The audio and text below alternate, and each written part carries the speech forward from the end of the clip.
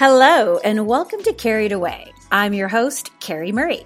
As the founder of the BRA Network, the Business Relationship Alliance, I have met some of the most inspiring women working as entrepreneurs, freelancers, founders, executives, and creatives, and I want to share their stories with you. So let's get carried away.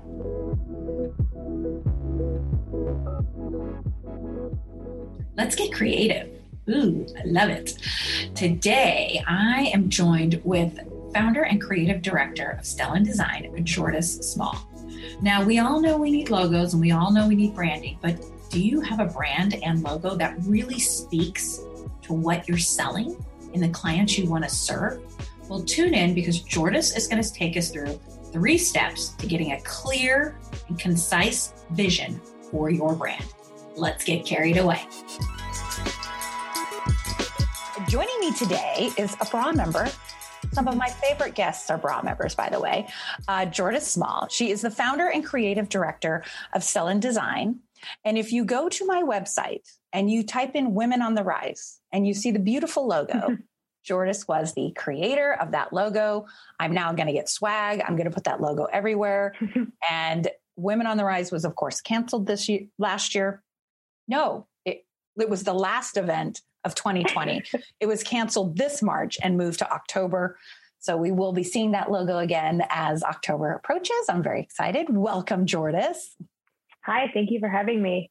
And yes, that logo and that event was the last thing I went to right before everything shut down. So it's remarkable in many ways for me. Yeah, it was the last event for a lot of people. I remember like the next day, like the NBA shut down and I was like, oh, we're in this for a while. If the NBA is shutting down, like this is not good. Totally. But here we are a year later. Luckily things are starting to open up. Vaccines are happening and people are getting, smart, wearing masks and doing all the things and families are reuniting. And I'm excited that when we do have Women on the Rise in October, it'll probably be smaller. But it's coming back and I'm excited. So let's dive in. Let's get carried away about you. All right. And your whole journey. First, I'm dying to know because most creatives I talk to, I always start with, what did 10-year-old Jordis want to be when she grew up? Like, would you say, I want to be a graphic designer? What did you say when you were 10, when people asked you that? Oh, that's a great one. I didn't say I wanted to be a graphic designer because I don't think I fully understood that as a job, but creativity was definitely always in my path. And it had gone from being a chef to a fashion designer, an artist, but the fashion design one actually stuck the hardest. And I went to school for fashion design. I worked in fashion before I turned to graphic design. So I feel really blessed to be doing what I do now. But looking back at the past, it's really funny when you look back at your childhood and like the things that you did. And the entrepreneurial thing was something that it didn't even click till I think I was like 28. And someone asked me like, oh, like what things did you do as a kid? And I realized I was like, oh my God, I used to make shit and like try to go hustle it to the neighbors. Like my babysitters lived 2 houses up and I'd load up my wagon with these weird things and I'd go sell it to them and bless their hearts. They'd like buy it for like 25 cents, but I like dug it. And I was I thought that was normal. Yeah, you have actually always been an entrepreneur. Yeah, but I thought that was normal. I thought like every kid was doing that. And then they're like, no, that's weird. So. No, that's unique. I'm going to say unique. Yeah. I love that. So that's actually a Jordis original then of something you created and sold. So if that babysitter is listening, we want to see what you made. I love that. So tell me about fashion. So you went to FIDM. Yes. Which to me is all about Project Runway, right? When I hear FIDM, I'm like, Project Runway. Wow. Completely. And I was in high school right when like Project Runway became a show. And I took, they had a fashion class in my high school. And I took it so long that it became like independent study credit. So, but it was my thing. I like loved it, loved sewing. I started sewing when I was like 7. So that was like my little creative outlet. And I did fashion so long to where my school counselor was like, okay, this is like going as independent study credit. So you don't really need to like do this anymore. So I conned my way out of my senior year of high school that way to go to the local community college where I took general ed classes as well as like art and fashion. I get to FIDM and I was just like, hell bent on this fashion career. And for the first time in my entire life, I got straight A's.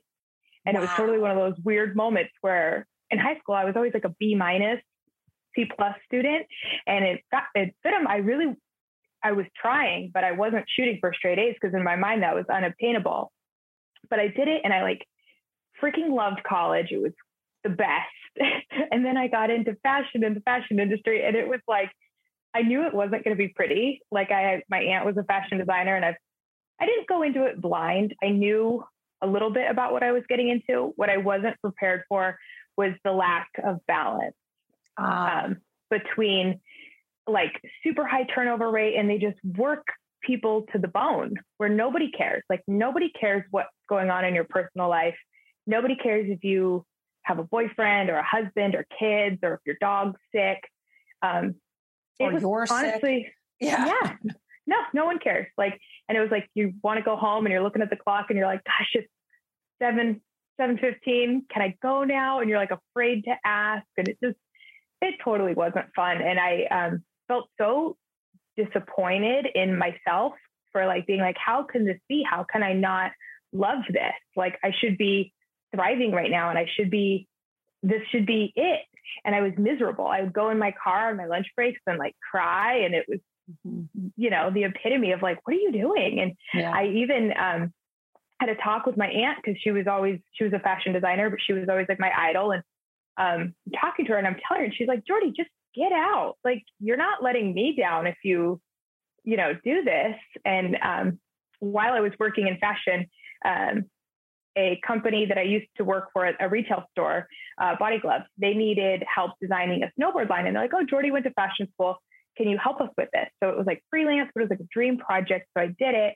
And at the time, I'm like trying to manage this full-time fashion job and do this thing. And I think I was like 21. And it was just a lot. But at the end of doing that freelance project, they said, hey, we have a graphic designer going on maternity leave. Do you want to fill in for like 6 months? And I was so miserable at the other job. I was like, yes, I'll figure out my plan at the end of the 6 months. And I ended up working there for like 4.5, 5 years, loved graphic design, like found what I call like my holy grail. Yeah. So, yeah. There's a saying that says, just because you're good at something doesn't mean you have to love to do it. Yeah. And this is a perfect example of that, right? You excelled at it. You got all A's. You were probably a very hard worker when you were doing it, but miserable. I mean, that's a lot of what brings people to entrepreneurship. They're like, I'm done working to the bone for somebody else. I'd rather do it. Totally. I want to work to the bone for me and my business and my clients. What was nuts, what I found was what was wrong in fashion is the equation of creativity versus like the unfun paperwork, which in fashion is getting the product made. So it's like, okay, you made this. Now you got to call out this and that. And like how so many technical specs behind it and labor. And on top of that, sales is really dictating even what you're designing. So the amount of creativity is so small. Whereas with graphic design, it's completely opposite. Like the amount of spec work I work on is maybe packaging designs, laying those out. But for the most part, it's like this wide open canvas. And the funny part is, when I went to FIDM, I did an advanced study course on brand development where I partnered with a graphic designer, and we created like a surf clothing line. Of course, I'm born and raised in Southern California. That comes really natural to me. But now that I look back, I'm like, holy smokes, I was doing brand back then and loving it, but I didn't even see that it was on the wrong side.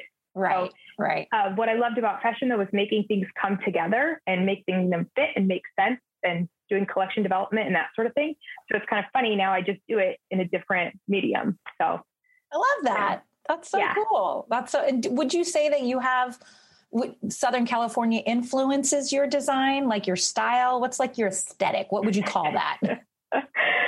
I do. So now I kind of crack up. There've been a couple of times where I've gotten clients reach out to me and they'll say, oh, I'm looking for a California vibe.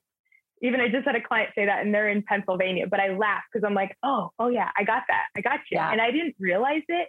Same thing, like until when I went to look at schools, look at fashion schools. I went to New York to look at Parsons. And even back then, I never realized I was such a California person until I went to New York to like think about my life there. And I remember being like, oh my God, I don't fit in here. I need to go back. Like, yeah, and not to say that I need to be stuck in this bubble, but I was like, wow, I am this I'm a flip-flop blue jeans kind of person. Yeah, that's right. And then how did you come up with the name Stellan? What is Stellan Design? I've always wondered that actually.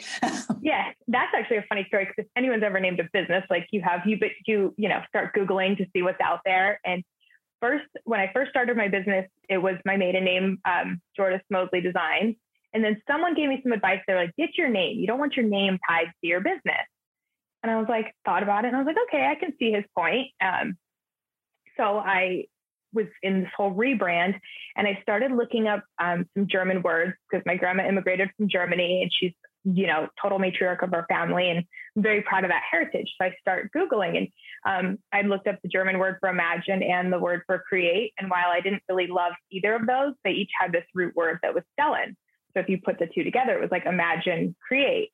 And like I said, I was kind of running down the rabbit hole where everything that I thought was cool that was an American, like a, English word taken by some scrapbook shop in Minnesota. And you're like, gosh, dang it.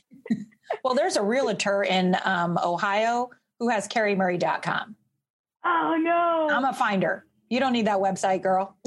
Right. It's so like a disappointment. You're like, oh, I need this. And then you're like, oh, you got it before me. So, but I was really happy to find Stellan Design and I've been happy with the name so far, except for when people think it's Stella or they think that my name is Stella.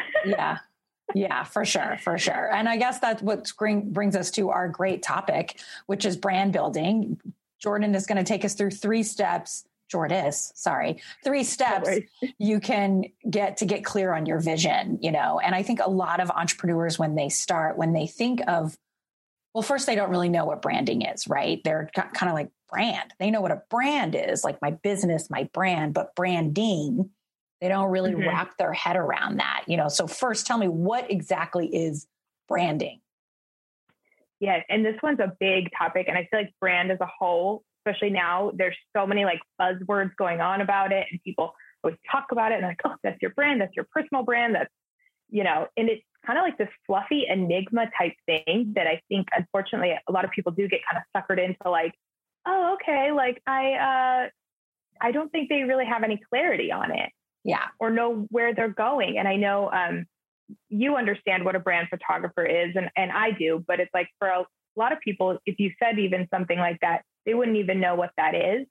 But until you start to really understand what brand as a whole is, then it totally makes sense why there would be a niche for that type of photography. And so I describe brand as your brain. So if you're to design a person, you would definitely start with understanding their thought process and with their brain and like, okay, how do they think? What are they going to say? What are they going to wear? And then everything else kind of comes out from that. So we really need to understand what your brand is before we even start to work on a logo. And for a lot of people, that feels very uncomfortable because they want something kind of like the logos, like the shiny object dangling in their face, and they want to see it. But it's not like you can go into a jewelry store and look at a catalog of, they don't have logos on little shelves where you can pick one. So you need to really start from that internal thing of like, okay, is it fancy? Is it casual? Do you want to feel like you're talking to a friend? Is it pretentious? Are you all these different things? So really thinking of your brand as a person and starting with their brain helps. Oh, I love that. That's a great visual because I know when I was first starting bra, I knew I wanted it to be feminine, right? Well, obviously it's bra, right? But I knew I wanted a nod to a bra. Hello, there it is, bra. But where you're kind of like, is that a bra? But, there's no straps. There's no little flowers or anything like that. So you have to be really kind of intentional. And I didn't know that. It was my graphic designer. Shout out to Allie Wright, who's now in Hawaii. She's given up graphic design and moved to Hawaii. Mazel, girl.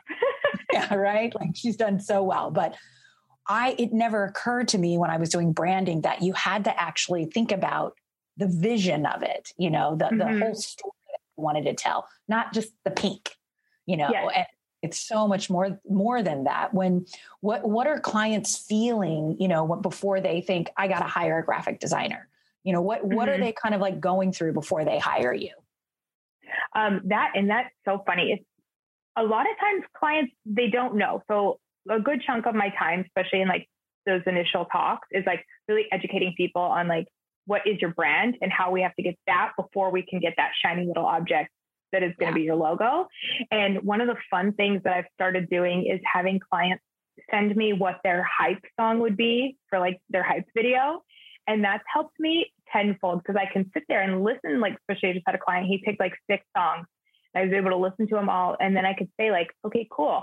We need to be like upbeat and cool, but we're like still friendly and mellow and chill, all from that music. And he's like, yeah, thank you. You know, but I'm listening to this music as I'm putting together these, this discovery doc with, you know, brand visuals as reference points and stuff, because we need something to check off to say like, are we on the same page? Does this feel right? Before we can kind of get started. So it's really from the client perspective, they really need to start by understanding the why and getting to the how and the feelings that they really want to convey and how they want to connect with their audience. Yeah. Oh my gosh. I love that. And everyone, you must go to at Stellan Design on Instagram because it's filled with so many cool things. I think that you did one for a cannabis company. I forget which one it was, but I got you. Yes. It was just so clever how you integrated like, that's a cannabis company, but you didn't really quite know. Like it was very, very cool. I like the setup. Oh, thank you. I think I don't like the, you know, loud, just like bright red and just like, or yellow, just like, bam, here's my logo. Your work is very subtle. It is very California. I see that now. I see that kind of like, thank you vibe. I love that. Like Venice Beach, this is your girl. It's funny too. The older I've gotten, I've picked up on things that I'd never caught on before. And one of them was that like, I'm a practical person and I'm probably about as practical as they come. So that really comes through in my design where I don't do these over the top elaborate things because it doesn't work. Like a logo is like a black dress, a pair of Levi's. It's something that should be in your closet for forever. And you accessorize it with like that fancy scarf or a new jacket. And those are kind of like the brand assets that you can quickly interchange. And like, you know, you can evolve your social media, however that looks, make it more funky, make it more professional, but your logo is your logo. Yeah. You know, it's that thing that recognizes you. Yeah. You're recognizable. I love that. So tell me about the steps that people should take to make sure that their vision is clear. Cause I know when I was first working with you, you're very patient because I knew when I was waiting to do the call, I was like, okay, I need to be clear so she can understand that. It's hard to convey what's happening in my head. I'm like, so this is what's in my head. Do you get that? And you interpreted it very, very well. So what are the steps for people to be clear on their vision? Yeah. Well, thank you. I'm glad I hit the nail on that one because it's a scary process. It's scary for the client and it's scary for the designer as well, because so many times you can think like, oh, I got this. I know what they want. And then I could send you something and you're like, no, not what I'm looking for. And so I've been trying, and I think I'll always be working towards this to try to take out as much guesswork as possible, because nothing more can ruin my day than getting a client's feedback and saying they don't like it or them just being okay with it. Like, then I'm like, no, I want to fix it. So it's really this whole process of understanding what it is you're looking for. And that's sometimes some people it comes really easy to, other people need a little more guidance. But either way, like I said, the first step is always knowing your why and who, and really understanding what your purpose is and having those fundamental statements that you can share with the designer of saying, you know, I want to be known as like the best, you know, we'll just stick with the cannabis thing, but they are doing high-end cannabis. So they were like, we don't want to be like for Joe Schmo. We are like, you know, that high end. We're in New York. We want that really, they wanted an Art Deco feel. They were really adamant about those things that they wanted. And that helped me so much. And then like really starting to compile what you see for your brand. And that's where I like Pinterest comes in as one of the most powerful tools. Yeah. Putting together a mood board, gathering little assets of things you like and sharing with the designer as to like why you like it and what you like about it. And while a lot of times those assets don't necessarily work for your logo, like you told me, jade, purple, brown, like you loved her work. And I was able to like then look at her work and say, okay, that's rad. That's super cool. We can't do that for a logo, but that vibe's going to help me. Yeah. So it's like, I love her work. Like you have to communicate visually, which for some people, like obviously that's why designers exist, you know, because not everybody knows how to do it, but being able to like start a little pile of what you like, you know? I love that. You know, and you can go down that Pinterest rabbit hole so quickly. Yes. And then you're all of a sudden in like 5 different email funnels and you're like, what's happening? What I love about Pinterest though, is the algorithm and how you can literally go on there. Like I usually hate an algorithm, but in the sake of Pinterest, like when I was planning my wedding, I was like, oh my God, this is a dream. Of course I like that. How did it know I liked that? Like helped you. But the best part about it is spending like 20 minutes on it, going through and just pinning stuff to a board. And then when you go back and look at that board, and you'll find that you pinned similar things more than once. And you can say, okay, I must really dig that. Maybe that's where I need to go. So it's kind of this process of like refining and taking things that work and then letting that algorithm work for you. Because if you type in like clean logo designs and you pin a few that you like, next time you go back, it's going to show you a few more you might like. Yeah, the same thing. Are you really active on Pinterest as an entrepreneur?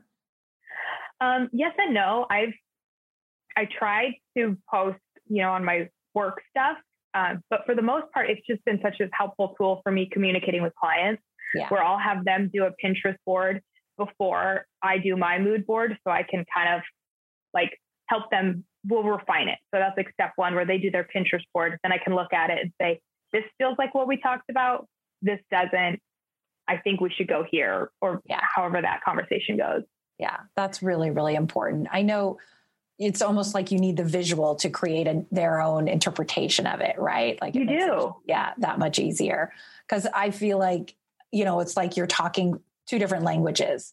You know, I want it to look like this, but I don't want it to look like this. I want it to be Vogue, but not, you know, Self magazine, but I don't necessarily want it to be elite, but I want it. So you must get so much conflicting information from people. Oh yeah. Sometimes I'll laugh at some of the words, and with brands, you get people when you say, okay, who's your target demographic? And they'll say, 3 to 93, you know, and you're like, okay, let me walk you through this. Cause, you know, while 3 to 93-year-olds can shop at Target, that's not their target demographic. Right. You know? So it's kind of like a guiding process. And it is so, like, if I can be a little candid and share a little bit of a horror story. Please, by all means. Like I said, my worst feedback is when the client says, I'm just not loving any of these. I'm like, what am I missing? So we run through my whole process, my discovery process, which I'm very proud of. And most of the time is a great success tool. And I get people saying like, oh my God, you nailed it.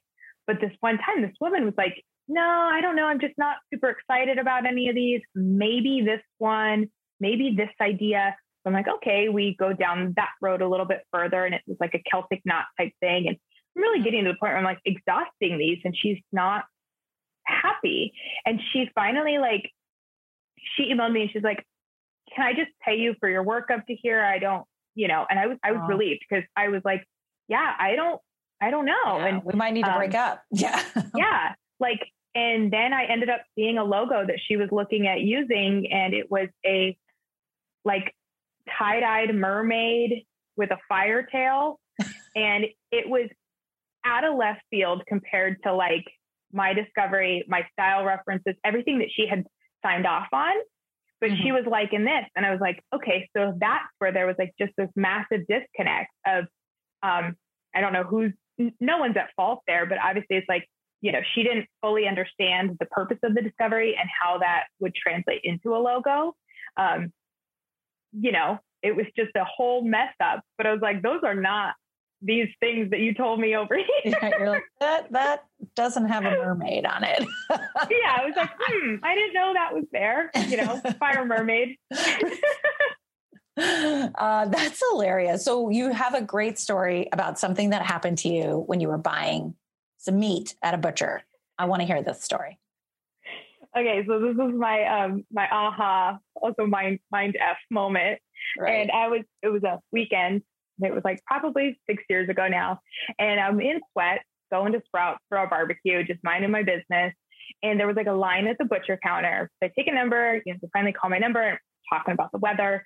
And this butcher looks at me and just goes, "Hey, do you do some sort of graphic design?" And I like took a pause, and I had to look down at my shirt and make sure I didn't have a name tag on from going to a networking thing Broad or something. network. Yeah. Raw member, graphic designer. And I glanced down and I looked up and I was like, "How'd you know that?" And he's like, "Oh, I'm just really intuitive on these types of things." And he goes, "Did you just like make a big shift in your business?" And this was right after I changed the name to Sell and Design. And I'm like, "Yeah." And it was like the weirdest conversation. And I remember getting a little like out of sorts because I was tripping really like, yeah. How is this? Yeah. And I asked him, I was like, "Are you like some sort of psychic?" And he's like, "Oh no, I'm just really intuitive that way." And he told me, he goes, "Stick with it." And I was like, if there wasn't a line of people behind me, like waiting to get their barbecue food, I wanted to be like, "So what kind of car am I going to drive? Like, how many kids am I going to have?" But I just left it at that. And mind you, like the rest of my shopping took me like 2 hours. I was like slowly sauntering like through the aisles. That just happened? Right. Like, was that real? It's crazy. Still can't get over it. But on days when I'm having those really hard days, and any entrepreneur gets it, but it's a wild ass roller coaster. And it's like, when it's shitty, it is like shitty times 100. Yeah. And so at least like having that one little thing where I'm like, well, Terrence, the butcher at Sprouts, said stick with it. So I'm going to Have you gone back to tell him how wildly successful you are?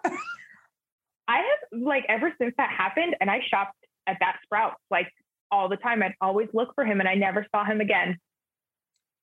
Now that's even creepier. Yeah. He was like, "Your Mary Poppins just came down and said, 'What kind of meat for your barbecue?'" Completely. It was just so weird. I'm like, okay. That is a trip. Oh, that's cool though. That's kind of cool.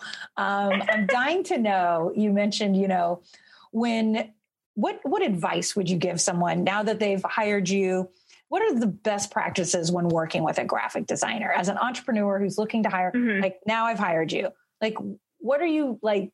You got to kind of do this. What advice would you give to people who are working with a graphic designer?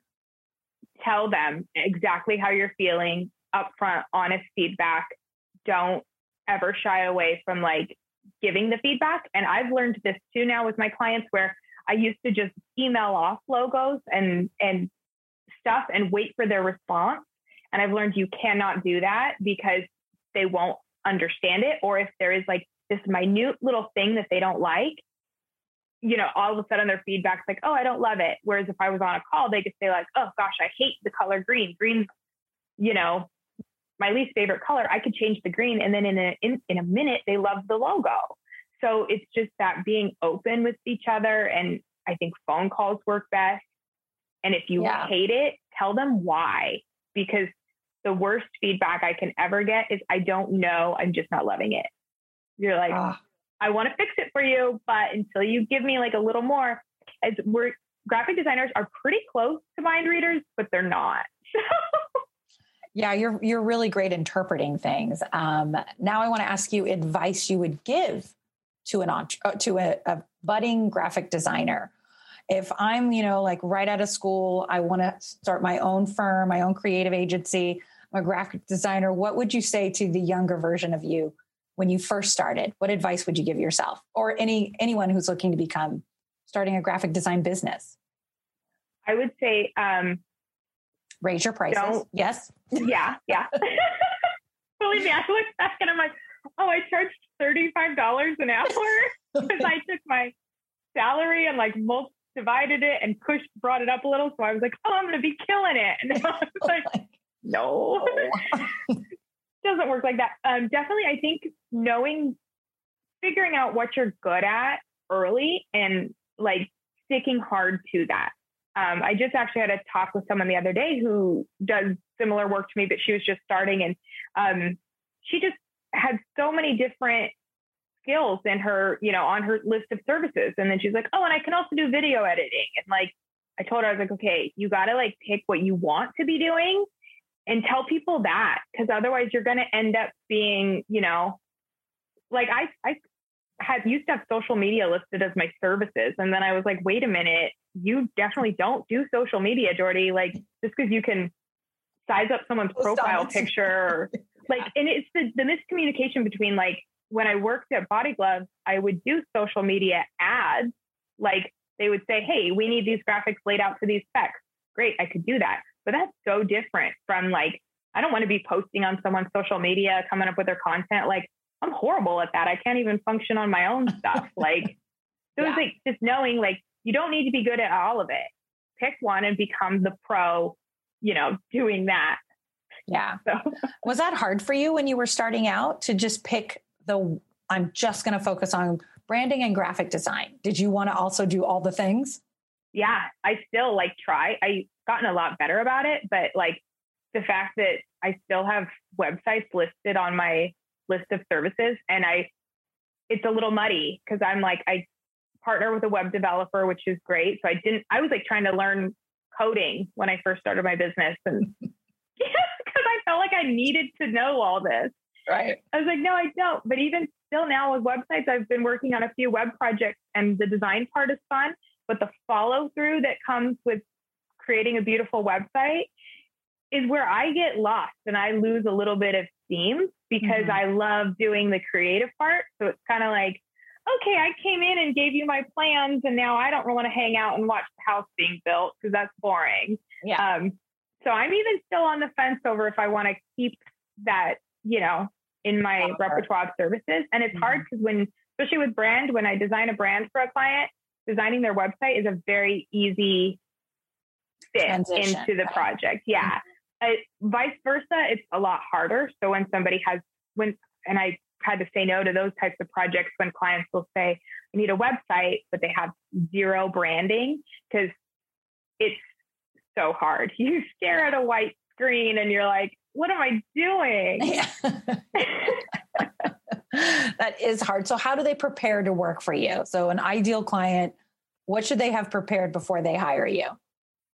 Well, I have a fun little freebie on my website for a Pinterest guide to creating your mood board. Love it. I think the mood board is step one. And even sometimes people like their websites like Fiverr and 99 Designs and stuff, I always say like they have their place in the world.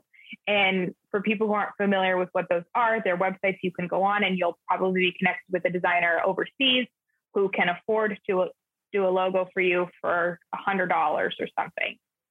And a lot of times people have asked like, oh, well, how do you like compete with that? And I'm like, okay, I don't. Like, no, you don't at all. I don't, and I can't. Like, it doesn't even compute.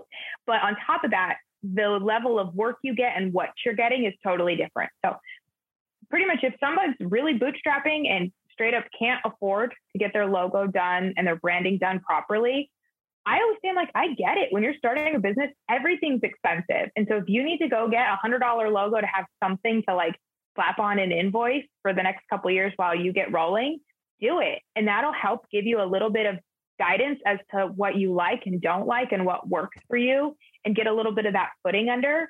Or also if you have a good enough budget, go on those websites and get a few logos to start to see what you like and don't like, then hire a brand designer to, you know, elevate it. Yeah. Maybe you're going to run with that idea, but it's that way. It's pretty much if someone has like that napkin sketch of like, oh, this is my logo. And I've actually had to tell people when people tell me that they have a napkin sketch, I'm like, that's great, but chances are that's not going to be what I'm going to do for you. And a lot of that has to do with people not understanding what a logo is. What's a logo? Here's a little mind blower. A logo is identification, not communication. Yeah, I wish I could take credit for that. This guy, Saggy Habib, said it. He's a famous logo designer. But it's like Nike, you look at Nike, if you came from Mars tomorrow, all you know is that's showing movement. Yes. But you don't know they make football stuff and golf stuff and yoga stuff. Like, you don't need to communicate that. So a lot of times when people have their napkin sketch, it's like, oh, okay, I'm a baker. So here's my sketch of me with my mixer. And like, they're putting everything. Yeah. Yeah. It's all in one. And that's not what that is. Yeah. So. Oh, I love that. And we're going to put the link to your Pinterest mood board, cool. Like a workbook. We'll put that in the show notes. So everybody who's listening, if you're listening to this while you're driving, don't do it right now. However, go back to the show notes or to stellandesign.com and grab your free Pinterest, how to create the best mood board possible. I love that. It's such a powerful thing too, just for anyone. If you're even just thinking of starting a business, creating a mood board is like something that can get you excited about it. And if it's something that you're going to do like 5 years down the road, maybe you just like add to it here and there. And then before you know it, you can like glance back and be like, oh my God, I did that. Yeah, it's so true. It's kind of like a modern, like I loved when my dad would take me to the hardware store as a kid and I'd go to the paint aisle and they'd have all the color swatches. And I would just take a few, like, I need this one and I need this one. And then I'd create like a little scrapbook. Well, that's basically what Pinterest is now, right? Yeah. It's a search engine, right? You can put in aqua blue, turtles, and you'll see what populates as a logo. It's a really, really powerful tool. And I think a lot of people think of Pinterest as social media, and it's not at all. It is very much a search engine, very visual, as opposed to like a Google or something like that. It's really, really essential, I'm sure, for anybody who's a graphic designer. Where else would you go to get inspiration? It's funny. I don't know if any, like, I do the Pinterest things, but I haven't talked to any other graphic designers if they've like rave about it as much as I do as far as a tool. But I think it's like, I've gone back to it for anything creative in my life, whether you're planning a party or building a business, it's like, I think that it's, I agree. I use Pinterest all the time. It's value. I see its value in it. I also use it as like this podcast will be on Pinterest, right? So I want as brand exposure as a tool, but I also am like, I need great pumpkin carving ideas. Like stuff like that. Now I want to ask you about Fiverr because I get conflicting, people have very different, strong opinions about this website. They think it's cheapening the business of designers, not only, graphic designers, but web developers, photographers, creatives. It's a place where creatives can go. And if you want something on the cheap, you can get something, but you're not going to get what I think you provide so well is, first off, multiple revisions if you need revisions, but I get to talk to you on the phone. I get to have this personal, where at Fiverr, everyone should know it's like a one-off. It's like walking in to a McDonald's and you're just going to get fries. You're not going to get anything fancy. Do you think it's hurting the kind of industry of creatives, or do you think it's supporting it? What are your thoughts on that? I don't think it's hurting it. And I think for people who live in a lot of times these third world countries, a lot of them are in India or Eastern Europe. So if they can charge an American $100 for a logo, they could be feeding their family for, my husband and I went to Bali and I learned that like $50 is like him making like an entire week's worth of work. So if someone can make a living doing that, who am I to knock that? And sometimes there's great designers out there who, like I said, live in a third world country and don't have the exposure that I would have to get these jobs. And so everyone's just trying to make a living. I think it's also one of those things where you get what you pay for in anything. So it's the same thing with like Rocket Mortgage. It's like, hey, I need a mortgage. Should I just go on? What's the experience I'm going to get on clicking a few buttons online versus meeting a mortgage broker who like knows me, knows my husband, knows, it's a totally different experience. And the knowing thing, and what I've learned, the difference is I actually did a little case study where I subbed out some logos to someone on Fiverr 99 Designs. So let's just see if I can get some fresh ideas on this project. And what I got back was kind of comical. I've used it in a few keynotes now because I'm like, this is what I sent him. I sent him what I was working on, the vibe we wanted. And this is what I got back. And it was like, did you read or look at that, or did like you even read it? Like, yeah. And I'm like, hi, so I'm a brand designer, and that got lost in translation. Lord knows what happens when it's someone who's not experienced with this. So I think it can be, you're going to pay for it, whether you're paying for it with your wallet or with your time. yeah, So for sure. It is what it is. And there's nothing designers like myself can do about it except try to educate people on what it is and who it's good for. Right. You know? And do you get the comment that, oh, that you're too expensive, or that's not what I've noticed this with photographers I've talked to on the podcast too. People really don't understand the concept of how much it costs. They think like, oh, you're just drawing something like, and it's not that, right? So when you get that kind of like, ooh, that's a little bit too much. How do you create that? Like, well, I'm worth it because you are. Yeah. Thank you. It's definitely, I still struggle with that. And logo, I've actually written a few blogs about this because it's so one of those things where this price bracket is huge, where I'm listening to Steve Jobs' book on Audible, and they're talking about how in 1980 something, he paid $150,000 for a logo. And yet over here you have Fiverr selling logos for $65. So literally the barometer's free to $250,000.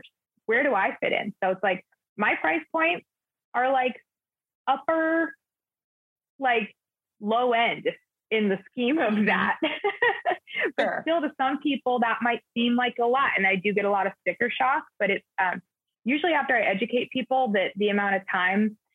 What's frustrating with the logo is like, sometimes it'll end up being the most simple shape. Like I had one that I ended up pitching to a company that does, they do glass, like commercial glass. And one of the favorite logos that I came up with was like a rectangle. And it was just it. Like I knew it. I was like, this is it.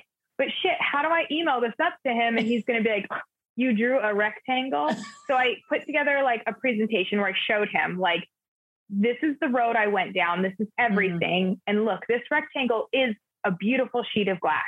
Like, you know, I put a little ping in there. So it was a little flair, but sometimes it's like a logo needs to be simple to make it live in the real world. And a great logo should be able to be redrawn by a 5-year-old. Oh, I love that. You can I can't do it right. Yeah. This can be drawn by a 5-year-old can draw that. Yeah, 100%. So you know, I also, go ahead, finish. No, it's just educating people on that path that you took to get to the simple shape is always, it's always a process. And knowing a little bit about the industry, like to put it this way, my price points are high for a freelancer, very low for an agency, because with big agencies, you have so much overhead. But what's unfortunate, what happens with big agencies is unless you're paying $100,000, they're giving your project to a junior designer. Right. So it's not you, it's your assistant or something. Yeah. Doing the design. Yeah. You get one of the little guys. You designing it. Yeah. Completely. My price points, you get me. You get you. I like that. I wouldn't want to hire a photographer or a makeup artist and be like, I'm going to get you and then give me an assistant. Like, no, I hired you to do my makeup, not your assistant. You know what I mean? Yeah. It's definitely, it's hard in a creative industry, except I do feel other creatives get it, right? They get your worth. They get that you should be charging more or the value of what you're providing, but it is hard to communicate, you know, that on a website or in a call and everything. And I know the best sales tactic I've ever heard is like for a creative is once you give them your pitch and you tell them how much, you stay quiet. Yes. Don't talk. I heard that one. I need to put it in play. And they're like, just let them sit with the price a minute and you don't say anything after that. Cause you know, it's funny because the new thing I just heard too is like, you can't convince someone because it literally has the word con in it. So it's like so true. It's so true. I love it. Well, I think you're worth it. Thank you. I want to wrap up with like best way to get a hold of you. What kind of brands do you particularly work with? Who's your like ideal client that you want to work with? Okay. So this also will go back to like defining, like I said, when you asked for advice for a younger designer and I said, pick what you want to do. I have never niched on like an industry. So I'm a little bit all over the board, but that's what I like. So ideal businesses for me is like anything from like I'm working with a payroll tech startup to a cannabis company. Pre-COVID restaurants were super fun, but I love working with people who appreciate my design aesthetic. That's usually a great sign of a good project. Fun, up and coming, passionate people, passionate business owners are my favorite. Love that. And also just a special shout out. You also did the logo for Everyday Action, which is my sister-in-law's nonprofit. So you actually do logos for nonprofits as well. So there you go. And you can see it on her Instagram. It says Everyday Action, which is a nonprofit that takes food from sets and restaurants and delivers it to the homeless encampments. And you did something so simple and it made so much sense because all it was a fork and spoon. And it just said there, and I was like, and it almost looked like a plate, right? So I was like, this is brilliant. Like it's perfect. And I love their mission. It was really easy to get behind. My husband works in entertainment and all he does is come home and talk about the food waste and so much. I'm just like, this is so sad. Yeah, so much. This is so good. So great. Thank you so much, Jordis. This is so great. Okay. So let's get carried away really quick before we wrap up. First, during the pandemic, you have a toddler. Probably it's the best time to have a baby, I think, like, cause you're just home and the baby's like people with puppies, the puppy and the baby are going to be like, you're here all the time. Boy, are they in for a shock. So what have you been staying entertained with? Podcasts, books, binging Netflix? How are you keeping yourself busy? Yeah, I do a lot of listening. So definitely audiobooks. And if anyone's not aware, the Libby app, if you get a library card, free audiobooks. I didn't know that. It's awesome. So I'm like, oh, sweet. Now I can listen for free. But I have been so obsessed with pretty much all of Malcolm Gladwell's books. Tell me more. What does he write about? I don't know who that is. Oh, you'd love it. Like there's one called Outliers is the best, but he's got a whole slew of them and they're all kind of looking at like why things are. And like one of them was like pretty much to be a successful tech entrepreneur, you had to be born between like 1955 and like 1960. And you had to be born in this certain geographical area.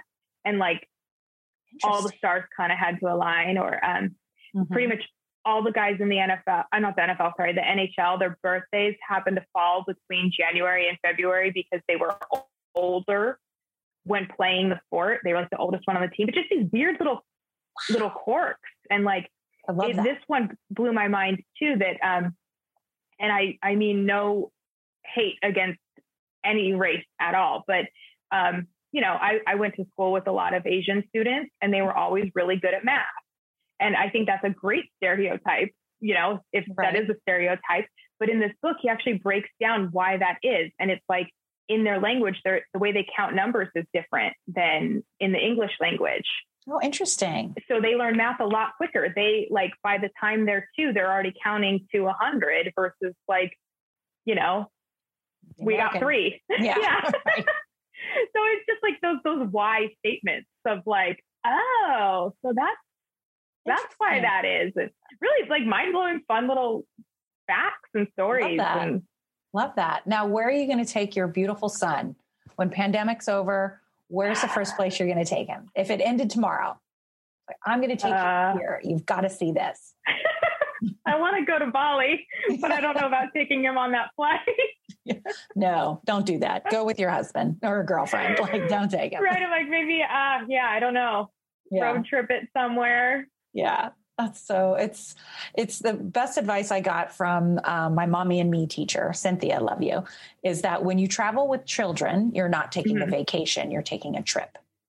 So it's not a vacation if you have children with you. So it's not. I do have a romantic notion though of us like being able to take him to Bali and like you can play on the beach and you can do that in Hawaii and save a lot of plane time. Right. I love it. Okay. So my last question always is, what are 2 or 3 things that people are obsessed about that you can't really wrap your head around? People get so carried away about it. I'll give you an example. I don't understand the admiration for Rachel Hollis. I don't get it. I don't jam her vibe. She's not my cup of tea. Don't get Rachel Hollis. I also don't like the idea of eating chocolate. I don't like either of those. I'm like, Easter was yesterday and I just filled up on some leftover candy and chocolate. Yeah, gummies and jelly beans. That's in our Easter basket. Swedish fish, interesting. But no chocolate. Yeah, I'm going to say I can't get into the video on, I feel like, okay, with TikTok, now that's like bled over into Instagram. And when I scroll through there, I'm like, what happened to just the static pictures that I could like? And I woke up thinking about social media today and how angry at it I get. Like, I do it for my business, but I do it because I have to, because of my business. Even posting on my social, I do feel that pressure of like, oh, like they want to see me and know me and like, let me share this. But thinking about the time that people are spending on these videos and reels. Yeah. And like, you know, one of my friends was like, oh, you need to get on TikTok. It'd be great for your business, blah, blah. And I like started an account and posted like one or two things. And I was just like, I can't do this. I got a baby and a business. I got to pick and choose. And like, just, it kind of bums me out when I think about the amount of time that people are spending trying to get validation through likes. And, you know, it's kind of starting to bug me. Yeah. And I wish there was a way that you could opt out, but I don't think there is. Not yet anyway. Anything else? Probably the news in general right now. Yeah. I'm really, those bad headlines. I'm like, really, can we mix in some love in these? Can we highlight something great that's happening? You know? Yeah. Another like book that I read was Influence that was really interesting, but it talked about like the power of influence. And I'm like, okay, can we do a little science experiment where we just share good news for like a week, 2 weeks, and like see what starts to come about? Because maybe if people hear good stories, makes them feel better. They want to do a little bit more good instead of, you know, perpetuating the negative, right? Yeah. Let's start perpetuating the positive. Mm-hmm. There's an idea. I'm with you on that. I have to unfollow a lot of people because I just can't handle hate, just anger. I think it messes with your psyche. I think it influences your day. And I'm just like, I don't want that. I especially don't want it when it comes to my business. I want to be able to compartmentalize that. Right. Not, I know it's not rainbows and unicorn farts every day, but what I'm consuming, I need to have more control over. So I totally. It's funny. My husband jokes with me because he's always, up on the, oh, this and that. And I'm like, la, la, la, la, la. And I'm like, I make logos. I got a cute baby. Life is good. I donate to charities I care about. And I'm always happy to help a friend. But like at the end of the day, like I can't just consume that stuff, No, I feel you. Well, thank you so much for getting carried away with me. Thank you for having me. This was so fun. We're going to say bye to Facebook. Bye, Facebook. Bye. That's in the Bra Network. If you are a member of the Bra Network, you do get a special live recording. So you can actually watch us and not just listen to us. I hope you learned something new. Now, if you are a female founder, thought leader, disruptor, and you're like, I can be on that show, then you need to email me with some topics. Email me directly, Carrie@bra-network.com, or send me a DM on the IG @bra_network. I'm always looking for fabulous, fierce females to feature. And hey, if you're a guy, I'll feature you too, because we all have knowledge to share. Until then, thank you for getting carried away. Go ahead and like and subscribe to all the things and all the places. Until next time, have a great day, stay safe, wear a mask.